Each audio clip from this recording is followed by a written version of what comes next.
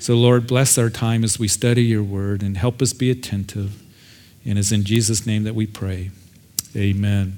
Now, as we study the book of Isaiah, keep in mind that Isaiah is prophesying his ministry. We're going to actually see him be commissioned to ministry here tonight as we move into chapter 6. But he is ministering during the reign of, at the end of Uzziah, that we'll talk about in just a little bit, through the reign of Hezekiah, and then on into Manasseh. And it is believed that he would minister for about 50 to 60 years.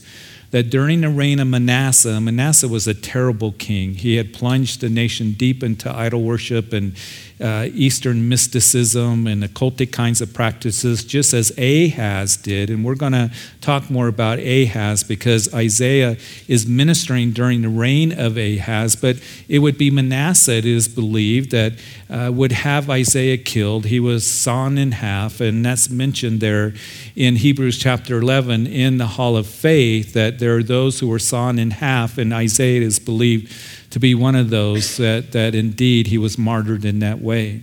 But Isaiah is ministering during that time where his ministry is for a little while at the beginning to the house of Israel. He begins his ministry in about 740 BC. Now we know that 8 years after he is commissioned to ministry, that it would be those tribes, the tribe of Gad and Reuben, half of the tribe of Manasseh on the east side of the Jordan River, they ended up going off into captivity by the Assyrians. And then 10 years later, the Assyrians come in and they take the whole house of Israel off into captivity. So then we see that Isaiah, his focus is on Jerusalem and on Judah and bringing the word of the Lord to them. Now we have seen in the first 4 chapters that Isaiah is indicting Jerusalem, the men of Jerusalem, the daughters of Zion, the leaders of Jerusalem, and the house of Judah in their sin and disobedience, their idol worship, and even though there was a form of religiousness, and that's what you've got to remember, that they were bringing the sacrifices, they were saying the prayers, they were observing the feast, but it was mixed in with so much pagan worship and false worship that the Lord said, I'm tired of it. I'm not going to hear your prayers. I'm weary of it. And so we need to keep that in mind because today, as I don't believe that the United States replaces Judah or Israel, like some will say, but there is that template that overlays what we're reading here. And there's application to be made for our own nation. There's application to be made for our own families. There's application to be made for this church family. And we can certainly learn from it what happens when we get away from the word of the Lord and the truth of the Lord. There can be a form of religiousness. There can be, those things that are taking place. It can be during a time of prosperity that is economically and culturally stimulating.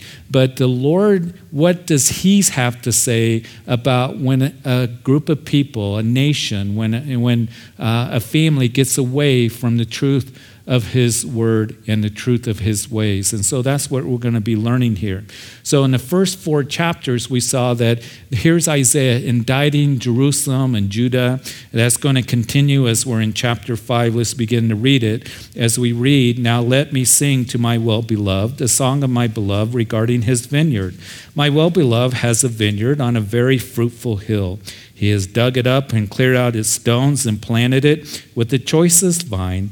He built a tower in its midst and has also made a winepress in it. So he expected it to bring forth good grapes, but it brought forth wild grapes. And as we begin the chapter, here Isaiah tells of the story of a vineyard. And of course, we know that this vineyard is speaking of God's people, speaking of Israel. We'll see that in verse 7. But this vineyard has advantages. In other words, it belongs to a loving God. His title here, well-beloved, I like that. The well-beloved has this vineyard. He loved his people. And that's the thing to keep in mind as we go through this. And even though it speaks about the anger of the Lord, it was a righteous anger because they had turned against him and his ways. And we're going to see the atmosphere of what was taking place in this society, the injustice and the violence and the greediness and all of this. It angered the Lord in that righteous anger, but he still had a love for his people. So the well-beloved has this vineyard, and this vineyard had advantages. It was planted on a very fruitful hill. The ground is carefully prepared. The vineyard is planted with the choicest vines. It was protected with a wall and with a tower, and provision was given for the grapes, the fruit, to be processed. It had a wine press, in other words. And so with this in mind, of course, the expectation would be that it would bring forth fruit, good grapes. But what ended up happening, as we read in verse 2, is that it brought forth wild grapes or bad grapes or poisonous grapes. They were good for nothing. And so any of us that, of course, we're at the time of the year where most of us have picked our gardens, or those of you who work the land that are farming, there's a lot of preparation that goes into it in the springtime. There's preparing the ground, there's planting the seed, there's irrigation. Even those of us who have gardens, many of you brought in the tomatoes and things like that to share with others. But when we prepare a garden, we prepare land to grow something, we expect it to produce a crop. We expect a harvest. We expect fruit to come forth from whatever it is that we are doing. And it's disappointing when it brings forth, weeds and thorns and thistles, and when it really should bring forth that which is good. Well, here, the Lord had done everything for this vineyard to really produce good grapes, and that's what he expected, but it did not happen. And so what we're going to see in God's disappointing vineyard here, that he's going to speak about his people. For you and for me as Christians, all things have been given to us that pertains to godliness. The Lord has saved us. We've been forgiven. He has given us of his Holy Spirit. We have the gifts of the Spirit so we can minister to others and the gifts that the Lord gives to us. And I was thinking about this because I was reading in my own devotions through 1 Corinthians where Paul's talking about the gifts of the Spirit. And it really dawned on me that the greatest gift is the Holy Spirit himself that has been given to us, that dwells in our hearts. We have his word that's been given to us. We have his promises that are given to us. And we have the body of Christ. We have each other to be able to encourage each other and minister to one another and pray for one another. So all things have been given to us that pertains to godliness, that you and I, that is the Lord's desire, that we would bear fruit in our lives. Now people ask, what is fruit? We know that the fruit of the Spirit is love. The fruit of the Spirit is love.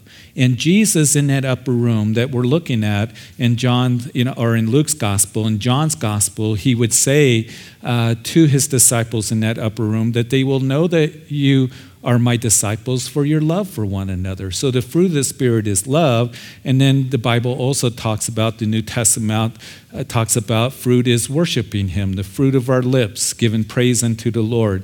There is fruit for service unto the Lord, giving unto him as we give of our resources. So all of those things, you can do a study on what is fruit that the New Testament talks about, that the Lord desires to produce in us. And the way that we produce fruit is by abiding in Jesus Christ, because that's what Jesus said in John chapter 15. He said that I am the vine and you are the branches, and as you abide in me, you will bring forth fruit. Matter of fact, Jesus in that chapter, as you read it, says not only abiding in me personally, staying connected to, staying close to. As you do that, you're going to bring forth fruit. And as you abide in my word and as you abide in my love, you're going to produce much fruit, and that fruit is going to remain. And also, Jesus said, as you abide in me, in my word and my love, that you're going to have a fullness of joy. I think that every single one of us in this room, that if I asked you, do you want to be joyful in life? You would say yes. I don't think any of us would say, I really want to be miserable in life. And I don't want to have joy. And we do. We want to have joy. And there's all kinds of books that are written on the secret of having joy and a joyous life and all of this. It's not a secret. It's very simple. Even David would write in the Psalms, in your presence is fullness of joy. And then Jesus comes along and he says that as you abide in me, you'll have a fullness of joy. You want joy, stay close to the Lord and abide in him, and you're going to produce fruit. So here, this vineyard was supposed to bring forth fruit, but it didn't. It brought forth poisonous, wild grapes, grapes that were no good. And so now he begins to indict the inhabitants of Jerusalem in verse 3, and the men of Judah, judge please between me and my vineyard. What more could have been done to my vineyard that I have not done in it? You know, sometimes people will say to you and to me, God's done nothing for me. Have you ever heard that? And I think, really? Because God gave his son for you, who went to the cross to die for you, to give you eternal life and forgiveness of sin and right relationship with the Father. So if anybody ever says to you, God's done nothing for me, you can explain to them the gospel, the love of Jesus Christ, who went to the cross. That's what he did. He did the work on the cross for you. He's done everything for you. The Father giving of his Son because he loves you. So we want to be able to answer those who say, well, God hasn't done anything. And here the question is being asked, I have not done in it, this vineyard. Why then, when I expected it to bring forth good grapes, did it bring forth wild grapes? And now, please let me tell you what I will do to my vineyard. I will take away its hedge, and it shall be burned, and break down its walls, and it shall be trampled down. I will lay its waste, and it shall not be pruned or dug, but there shall come up briars and thorns, and I will also command the clouds that they rain no rain on it. And then in verse 7, for the vineyard of the Lord of hosts is the house of Israel, and the men of Judah are his pleasant plant. He looked for justice, but behold oppression, for righteousness, but behold a cry for help. And so the nation of Israel is the vineyard which was given so much by the Lord, and they only brought forth those wild grapes. They were corrupt, and God would bring judgment on this unproductive vineyard. And of course, it reminds you, doesn't it? Some of you may be thinking, as you've been with us in our study of Luke's gospel, that Jesus in chapter 20, you see, Jesus came riding into Jerusalem in the triumphal entry on Palm Sunday, the beginning of that Passover week. And the people were moved, and they were crying out, Hosanna, blessed is he who comes in the name of the Lord. And then the next day, we know that he would go to the temple, right? And he rebuked the religious leaders there in Luke chapter 20. And he said that you have made my Father's house, which is a house of prayer, into a den of thieves. He was quoting from the book of Isaiah, actually. As Isaiah, we will see, talks about the house of the Lord is to be a house of prayer for all the nations. And that's what Mark records that Jesus would say.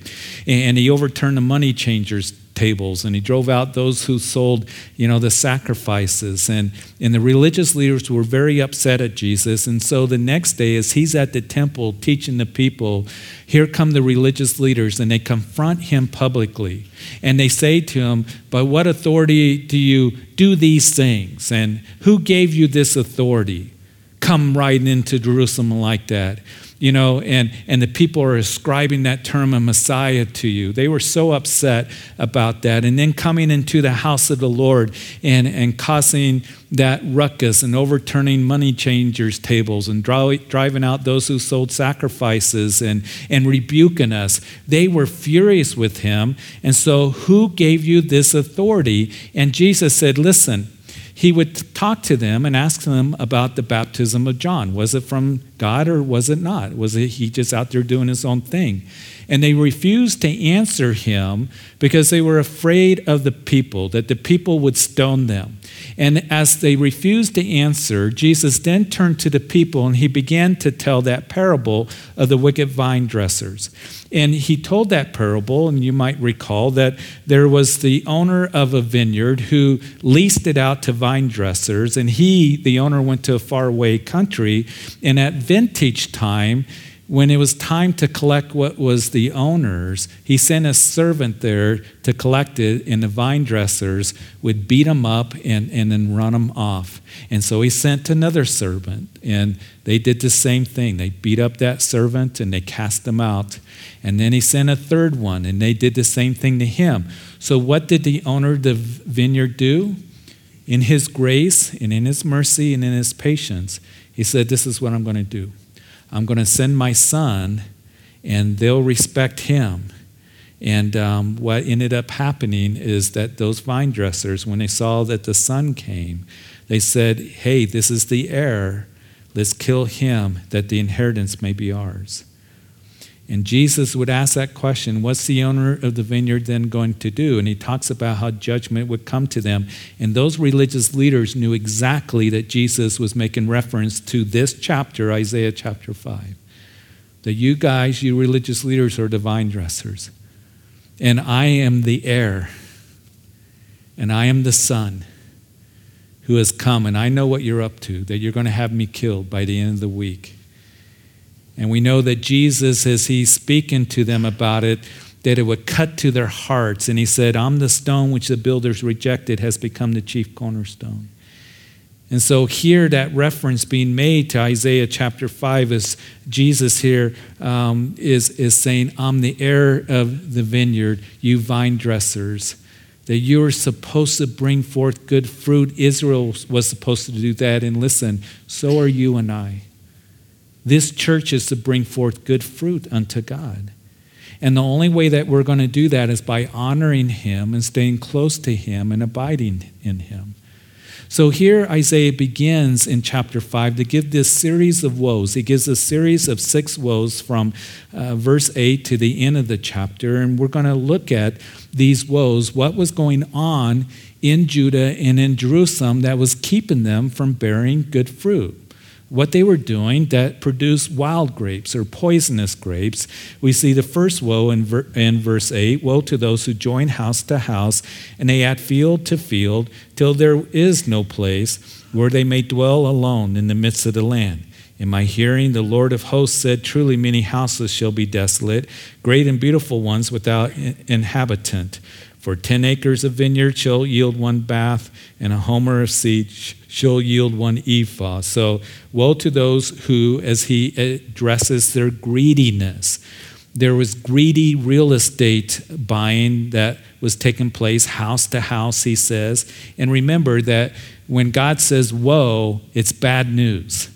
Jesus would use that term. He gave a series of 8 woes there in Matthew chapter 23 concerning the religious leaders. Woe to you, scribes and Pharisees. And he talked about their corruption. He talked about their greediness. He talked about how they were so far from God.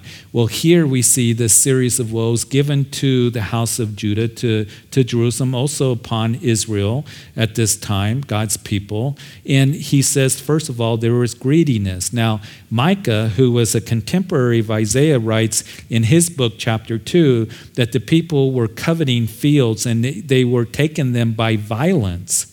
And they were seizing houses and oppressing others and taking others' inheritance. Now, inheritance was a big deal in ancient times. You need to remember that. You didn't take somebody's inheritance. We see it was taking place in the house of Israel. Matter of fact, speaking of vineyards, in 1 Kings chapter 21, remember that story? There was Ahab. He was the king of Israel. He was a terrible king, a wicked king. He had plunged the nation deep into Baal worship, and he had a wife named Jezebel. And Ahab, in 1 Kings chapter 21, he goes, as he has his palace there, his home in the Jezreel Valley. Very fertile. We've been there. We go there every time that we go to Israel. It overlooks the valley of Jezreel. Another name given to it is the valley of Megiddo. And it's a very fertile, very beautiful place. And there is Ahab. He has his house there. And next to his property is a guy by the name of Naboth. He has a vineyard. And it is Ahab who wanted Naboth's vineyard. He wanted to turn it into a vegetable garden. Now, does that really make sense? I mean, a vineyard is valuable, and you want to turn a vineyard into a vegetable garden, but that's what he wanted. So here comes Ahab. He goes to Naboth and says, I want to buy your vineyard, and I want to turn it into a vegetable garden. And it was Naboth that said, God forbid that I would do that. This is my inheritance. You don't do that in Israel. I am not going to give up my inheritance. So Ahab the king goes back home. He goes in his room. He lays on his bed. He begins to cry. He begins to whimper. And his wife Jezebel, who was a very violent person, she had killed many of the prophets of God there in Israel, but she comes and she sees him on his bed crying. She says, "What's the matter with you?" And he says, "Well, I wanted to buy Naboth's vineyard, but he won't sell it to me." Whimper, whimper. And she said, "You know what? I'll take care of it." So she leaves. She comes up with this plan. And what she does is she invites Naboth to this feast. "We're going to honor you." But she sets him up to where when that happened, there would be certain men that would come and accuse him wrongly of something that was deserving of death. And they would take him out and they stoned Naboth. And that's exactly what happened. She set it all up. She sent the letters out with his seal on it, came up with this plot and this plan that Naboth would be put to death under violence and deception and all of this. And when it took place and Naboth was killed, she went back home to Ahab and said, "Listen, get off your bed, quit your sniveling and your whining, and wipe your nose and go take Naboth's vineyard." And that's what Ahab did. Well, the story doesn't end there in 1 Kings chapter 21, because Elijah the fiery prophet comes to him and goes to Ahab and says, "Ahab, you have done this wicked thing." Here's the thing, guys, that is interesting about that. I don't know how much Ahab knew what went on, because Jezebel, his wife, set up the whole plot. She set it up. She sent out the letters. She had these men that she hired to come in to accuse him wrongly and then take him out and put him to death. She's the one that put that plan into action. But Elijah comes along and says, "Ahab, you are being held responsible for what took place." And men, husbands, leaders of your homes, listen, you are going to be, and I'm going to be held responsible what takes place in our homes. And if we are ones that, we're whimpering and we're crying because we just have to have that little vegetable garden, and we are causing others to act in a way of greediness or deception, that can happen. Listen, whether you lead your family, whether you lead a business, whatever the case may be, it even happens in ministry, because you want that vegetable garden and you're whimpering and crying because you can't figure out how it's done, but it leads others that you are ministering to, that you are to lead into action to where they are doing wrong. You're going to be held responsible for that. It is so important, men, and whoever you are, that you're leading in any way to learn to be content and to be one that is an individual of integrity and honesty before the Lord. Because our actions will affect our families, our wives, our kids, our employees, those who we are discipling. And if we are in a funk because we're not content, it's going to cause them to move in a way that's going to probably be contrary to the way that God wants them to act.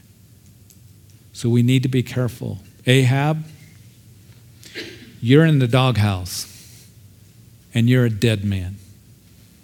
And what's going to happen is you're going to get killed, and the dogs are going to come and lick up your blood, which ended up happening as you read the next chapter, as he died in war, and he was shot in his chariot, and the dogs came along and licked up his blood out of the chariot. And Jezebel, same thing. And she was thrown out of a window, and the dogs came up and licked up her blood as well. Nice life, Ahab and Jezebel, all because you were greedy.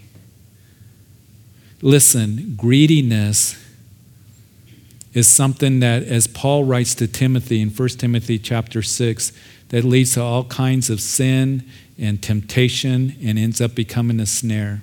There's nothing wrong with having things. There's nothing wrong with, if you got a business or you are working to want to do the best that you can to provide for your family. I don't think that any of us, if your supervisor came in tomorrow and said, you're doing a great job, I think I'm going to give you a raise, that any of us would reject that. We'd be happy. That would be a blessing. But it is when we have a love for things, and we make it a priority, and it's the love of money that is the cause of all kinds of evil and the root of all kinds of evil. When we are greedy and we put that as a priority, that's what we are doing in life, it is going to be a snare. And you're going to have a miserable life, because if you have a heart of greediness, it is never enough. It is never enough. You know, they've asked those who are wealthy, when is it enough? When you have the millions and the billions, and sometimes the answer is just a little bit more. I want a little bit more. You're never satisfied. And that's why the scripture says, learn to be content. And I think that we need to learn that in life, don't we? So the first woe that will keep you from producing good fruit unto the Lord is greediness. Let's continue in verse 11. The second woe. Woe to those who rise early in the morning, that they may follow intoxicating drink, who continue until night, till wine inflames them. The harp and the strings, the tambourine, the flute, the wine are in their feast, but they do not regard the work of the Lord, nor consider the operation of his hand. So the second woe to those who are seeking pleasure and drinking and partying endlessly all day long. That's what they live for. That's what they desire. Really not celebrating everything, but everything but the Lord. So woe to you. And if you're any of us that pursue the worldly pleasures and things in life, then you're not going to produce fruit unto God. When he isn't the priority for you, the priority to live for him and to please him in life. And then we see in verse 13, therefore my people have gone into captivity because they have no knowledge. Their honorable men are famished, and their multitude dried up with thirst. Therefore Sheol has enlarged itself and opened its mouth beyond measure. Their glory and their multitude and their pomp, and he who is jubilant shall descend into it. And people shall be brought down, and each man shall be humbled, and the eyes of the lofty shall be humbled. But the Lord of hosts shall be exalted in judgment, and God, who is holy, shall be hallowed in righteousness. And then the lambs shall be fed in their pastures, and in the waste places of the fat ones strangers shall eat.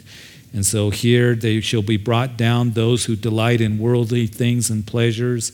And in verse 18, we see the third woe that is given. Woe to those who draw iniquity with cords of vanity, that is emptiness, as sin as if with a cart rope, that is, they're dragging it, all this emptiness and falsehood, like a cord that pulls a cart.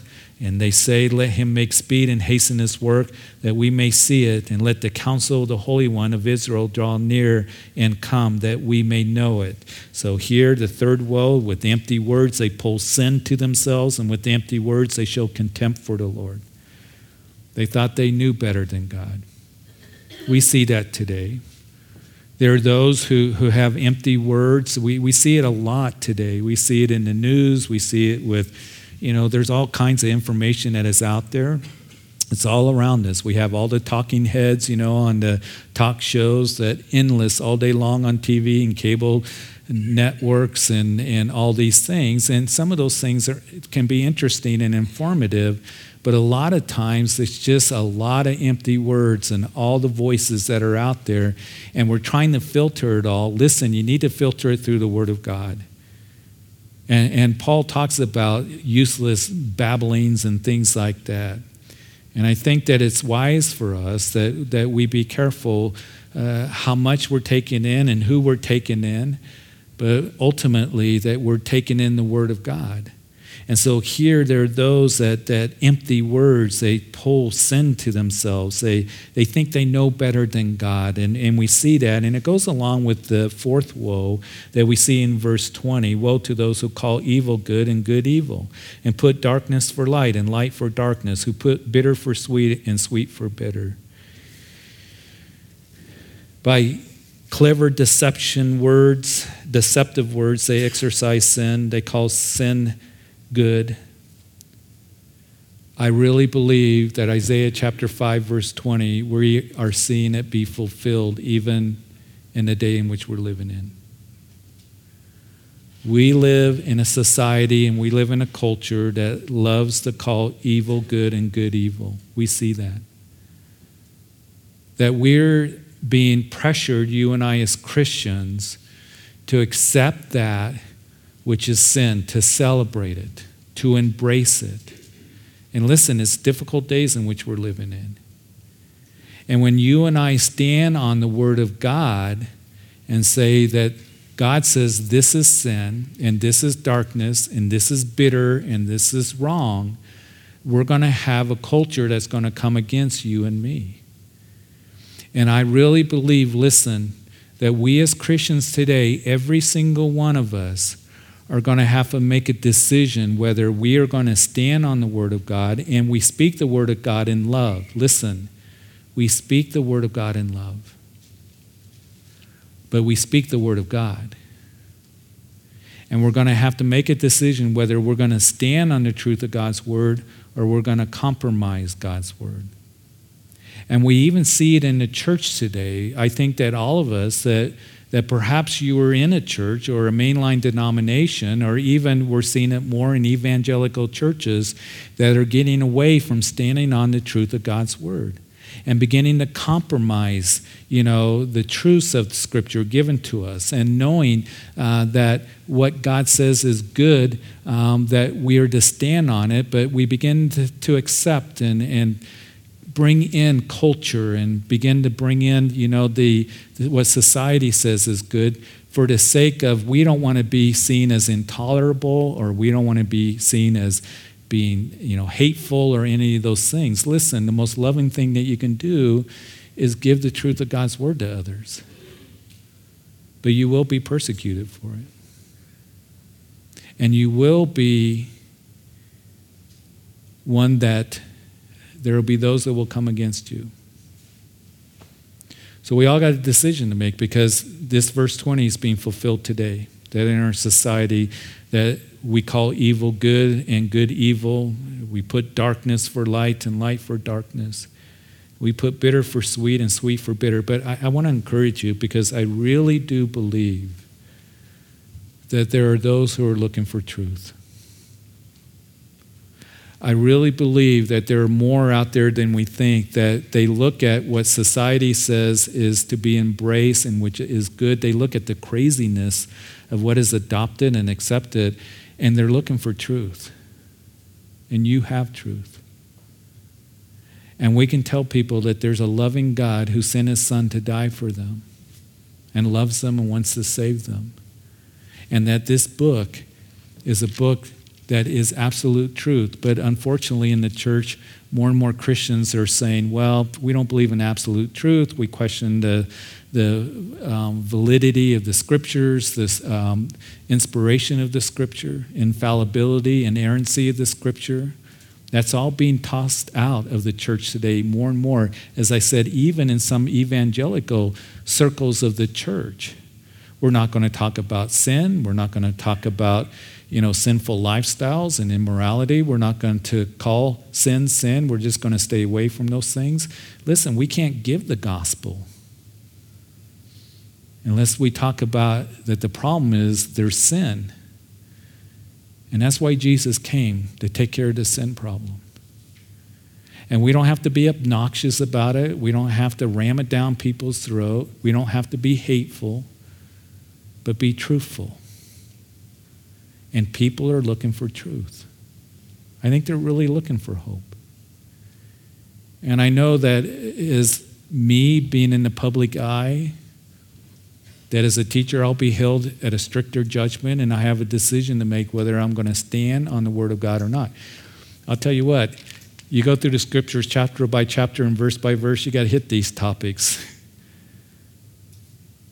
that isn't popular in our culture. But it is truth. And it's going to bring that abundant life to you and to me. So we live in a culture that very much is described here in verse 20. And then verse 21, we see that the sixth woe to those who are wise in their own eyes.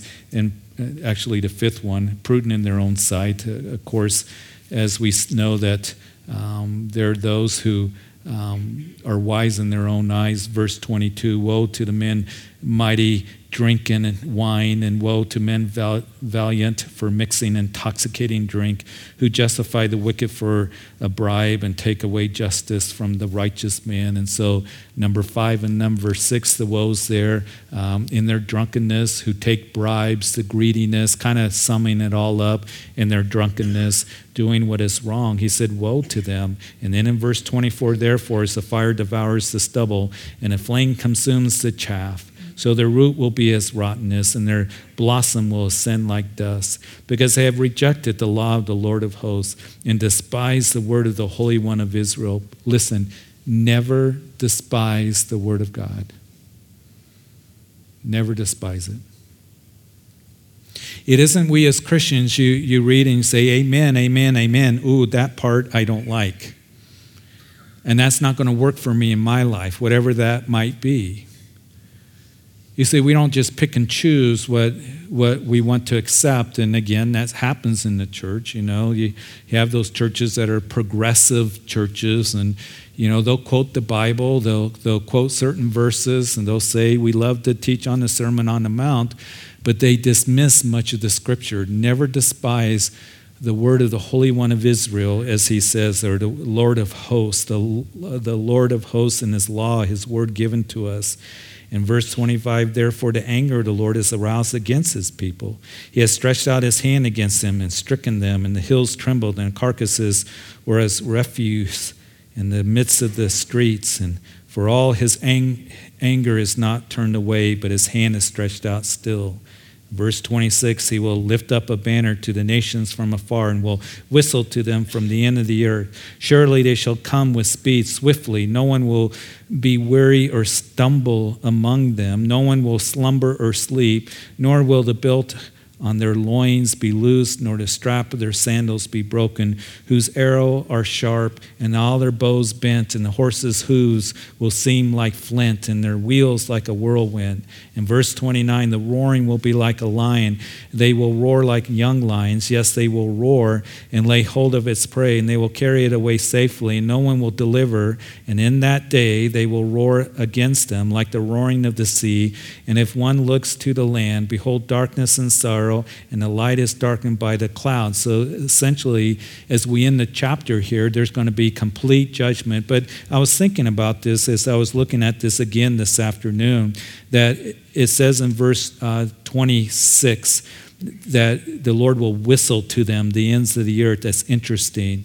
And surely they shall come with speed, swiftly, and no one will be weary or stumble among them. No one will slumber or sleep. And he's describing what's going to come. Of course, the Assyrians would come in and take the 10 northern tribes off into captivity. The Assyrians were brutal. They came in, and most villages or towns that knew that the Assyrians would come in would get up and they would leave. And they would try to escape because the Assyrians came in and they would torture you. They would skin you alive. They would do unspeakable things. That's why Jonah, he didn't want to go to Nineveh. It wasn't that he was afraid to go. He didn't want to go. Because they did terrible, terrible things. They were so brutal. And they came in swiftly. And same with the Babylonians to the house of Judah in 605 BC. But I was thinking about this, that he says here that they don't slumber or sleep, and they're not weary. They don't, any of them, stumble. What we're going to see, and we're going to talk about it a little bit more in detail on Sunday, is Jesus, and most of you know the text, that when he goes into the garden, he takes his disciples and he said, you guys watch and pray with me. And he goes and he begins to pray, and in his passion and in his agony, he's sweating great drops of blood. And we'll look at that prayer of redemption. But then he comes back and he says, you guys are sleeping. He catches them sleeping. He says, watch and pray lest you fall into temptation. He goes back and he prays a second time, same words. He comes back, here they are snoozing again. And he says, can't you watch and pray for 1 hour? The spirit is willing, but the flesh is weak. He goes back and he prays a third time. Same words. He comes back, and here they are sleeping again, a third time. And he says, watch and pray lest you fall into temptation. And then he says, arise, for my betrayer is at hand. And I imagine that as Jesus, the third time, that he went to the disciples and he said, as they're sleeping, oh, you're sleeping again? Watch and pray lest you fall into temptation. As he's saying that and he says arises, he's been watching those soldiers cross the Kidron Valley up to the Mount of Olives on the slopes there, because they come with weapons, with swords, with clubs, and they came with torches. And here's that line of torches, a detachment of troops, according to John's gospel, which means 600 soldiers that come to Jesus. And he's watching them coming across the Kidron up to the Garden of Gethsemane, and the disciples are sleeping. Here the nation was sleeping. They were not taking heed to what was being said. And the Lord says that the day is going to come where your enemy is going to come against you swiftly, and they are watching and they're not going to stumble. I want to remind you and me that we have an enemy that is watching us.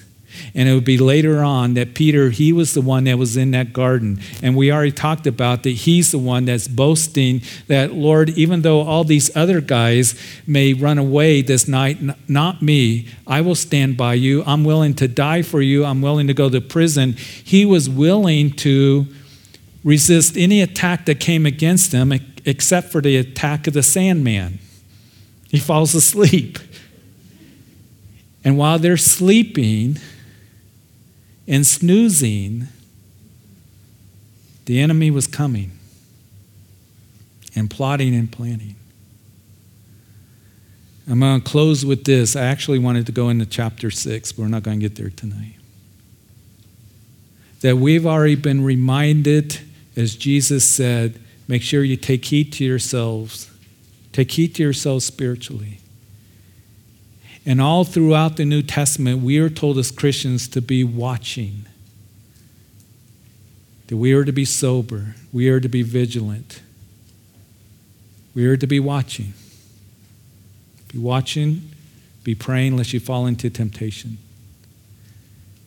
And I hope and pray that none of us here, that our spiritual lives are marked by we're snoozing and we're sleeping spiritually and we are lazy. Because I got to tell you this, the enemy's plotting. He's plotting how he can get a foothold into your life. And that's why it's so critical that we be awake spiritually. Listen, it's a warning to me, and it's a warning to all of us, and it's a warning to this church. That the enemy would love nothing than to shift you like wheat, even as Jesus said to Peter, Peter, Satan's been asking for you, and he wants to beat you up. He wants to chew you up. He wants to spit you out. He wants to do you in. And Peter later in his life would say, hey, you be sober and you be vigilant. I think he learned a lesson, because your adversary, the devil, is like a roaring lion seeking whom he may devour. He's looking for you to go to sleep spiritually, because he's going to be plotting and he's going to be planning, and then it's going to be easier for him to come at you. And here, Jesus says, arise, for my betrayer is at hand. And they wake up and they've been sleepy, and all of a sudden the enemy was upon them. Don't go to sleep, folks. Stay awake. Be sober and vigilant. Keep in the scriptures. Have a devotion life. Be seeking the Lord every single day. Be in prayer. Submit to God. Resist the devil. And the promise from James is, and he, the devil, will flee from you. But don't go to sleep. So, Father, we thank you. We thank you for this chapter, even though we only did one chapter. Lord, that's what you have for us. And so many lessons here of, Lord, what can happen to us that we end up not bearing good fruit unto you. You have given us salvation and forgiveness through your Son, Jesus Christ. We have a personal relationship with him, that you dwell in our hearts, that you give us the power to live for you. You've given everything to us that pertains to godliness in Christ Jesus. You've given us of your word. You've given us of your promises in the body of Christ here, that we can encourage and edify and build up one another, provoke one another for good works. And so, Lord, I pray that as we abide in you, in your love and your word, that fruit would be produced in our lives. You promised that it would. That none of us would be asleep spiritually. And Father, I just pray that tonight, if there's anyone here that you've never given your life to Jesus Christ, He is your salvation. And we want to give you that opportunity to come to Him. Because Jesus, as He told that parable of the wicked vine dressers, He was the Son that would be put to death, but He died for us. It was ordained before the foundation of the world that He would come and die for you and for me, sinners. And He died on that cross for you. And He died because He loves you and He wants to bring forgiveness to you. And He wants to give you the hope of eternal life and right relationship with the Father. It only comes through Jesus. Jesus said, I am the way. He's not a way. He's the way. And today is the day of salvation. If that's you, will you pray this prayer that Jesus, I come to you and I ask that you would forgive me of my sins. And I believe you died on the cross for me and you rose again. You're alive, speaking to my heart. And I ask that you sit upon the throne of my life as my personal Lord and Savior. And I thank you for your love. I want to walk with you and know you. I thank you for this new beginning. And I thank you for hearing my prayer. In Jesus' name. And if anybody by chance prayed that, if you're here in this building, come talk to me after the service. If you're listening on live stream or on the radio later, will you call the church and tell us the decision that you made? But just another minute and we'll be done, because I know it's getting late. And maybe you're here and you've been asleep spiritually. Maybe you've been pulled into the world way too much. Maybe you've even accepted what culture says is right and good, making excuses, and you know what the Word of God has to say. And the Lord gives us His ways and His Word because He does love us. And He desires for us to experience that abundant life and to live in truth, not in deception and darkness and bondage, because that's what sin does. And maybe you're here and you think, Lord, I've been asleep spiritually. It's time to awake. For you who are thinking that, Father, I just pray for them. And for all of us, that we would stay awake spiritually and take heed to ourselves. Be cultivating that deep personal relationship with you and growing in your word. And Lord, continuing, just as we've talked about, abiding in you and in your love and in your word. But Lord, we don't want to go to sleep because we know the enemy is like a roaring lion seeking whom he may devour. So Lord, help us to be awake every single day, to be used of you and to produce fruit for your glory and for your purposes. I pray you take everyone home safely now. Bless our evening, the rest of our week. And it's in Jesus' name that we pray. Amen. Amen. God is good.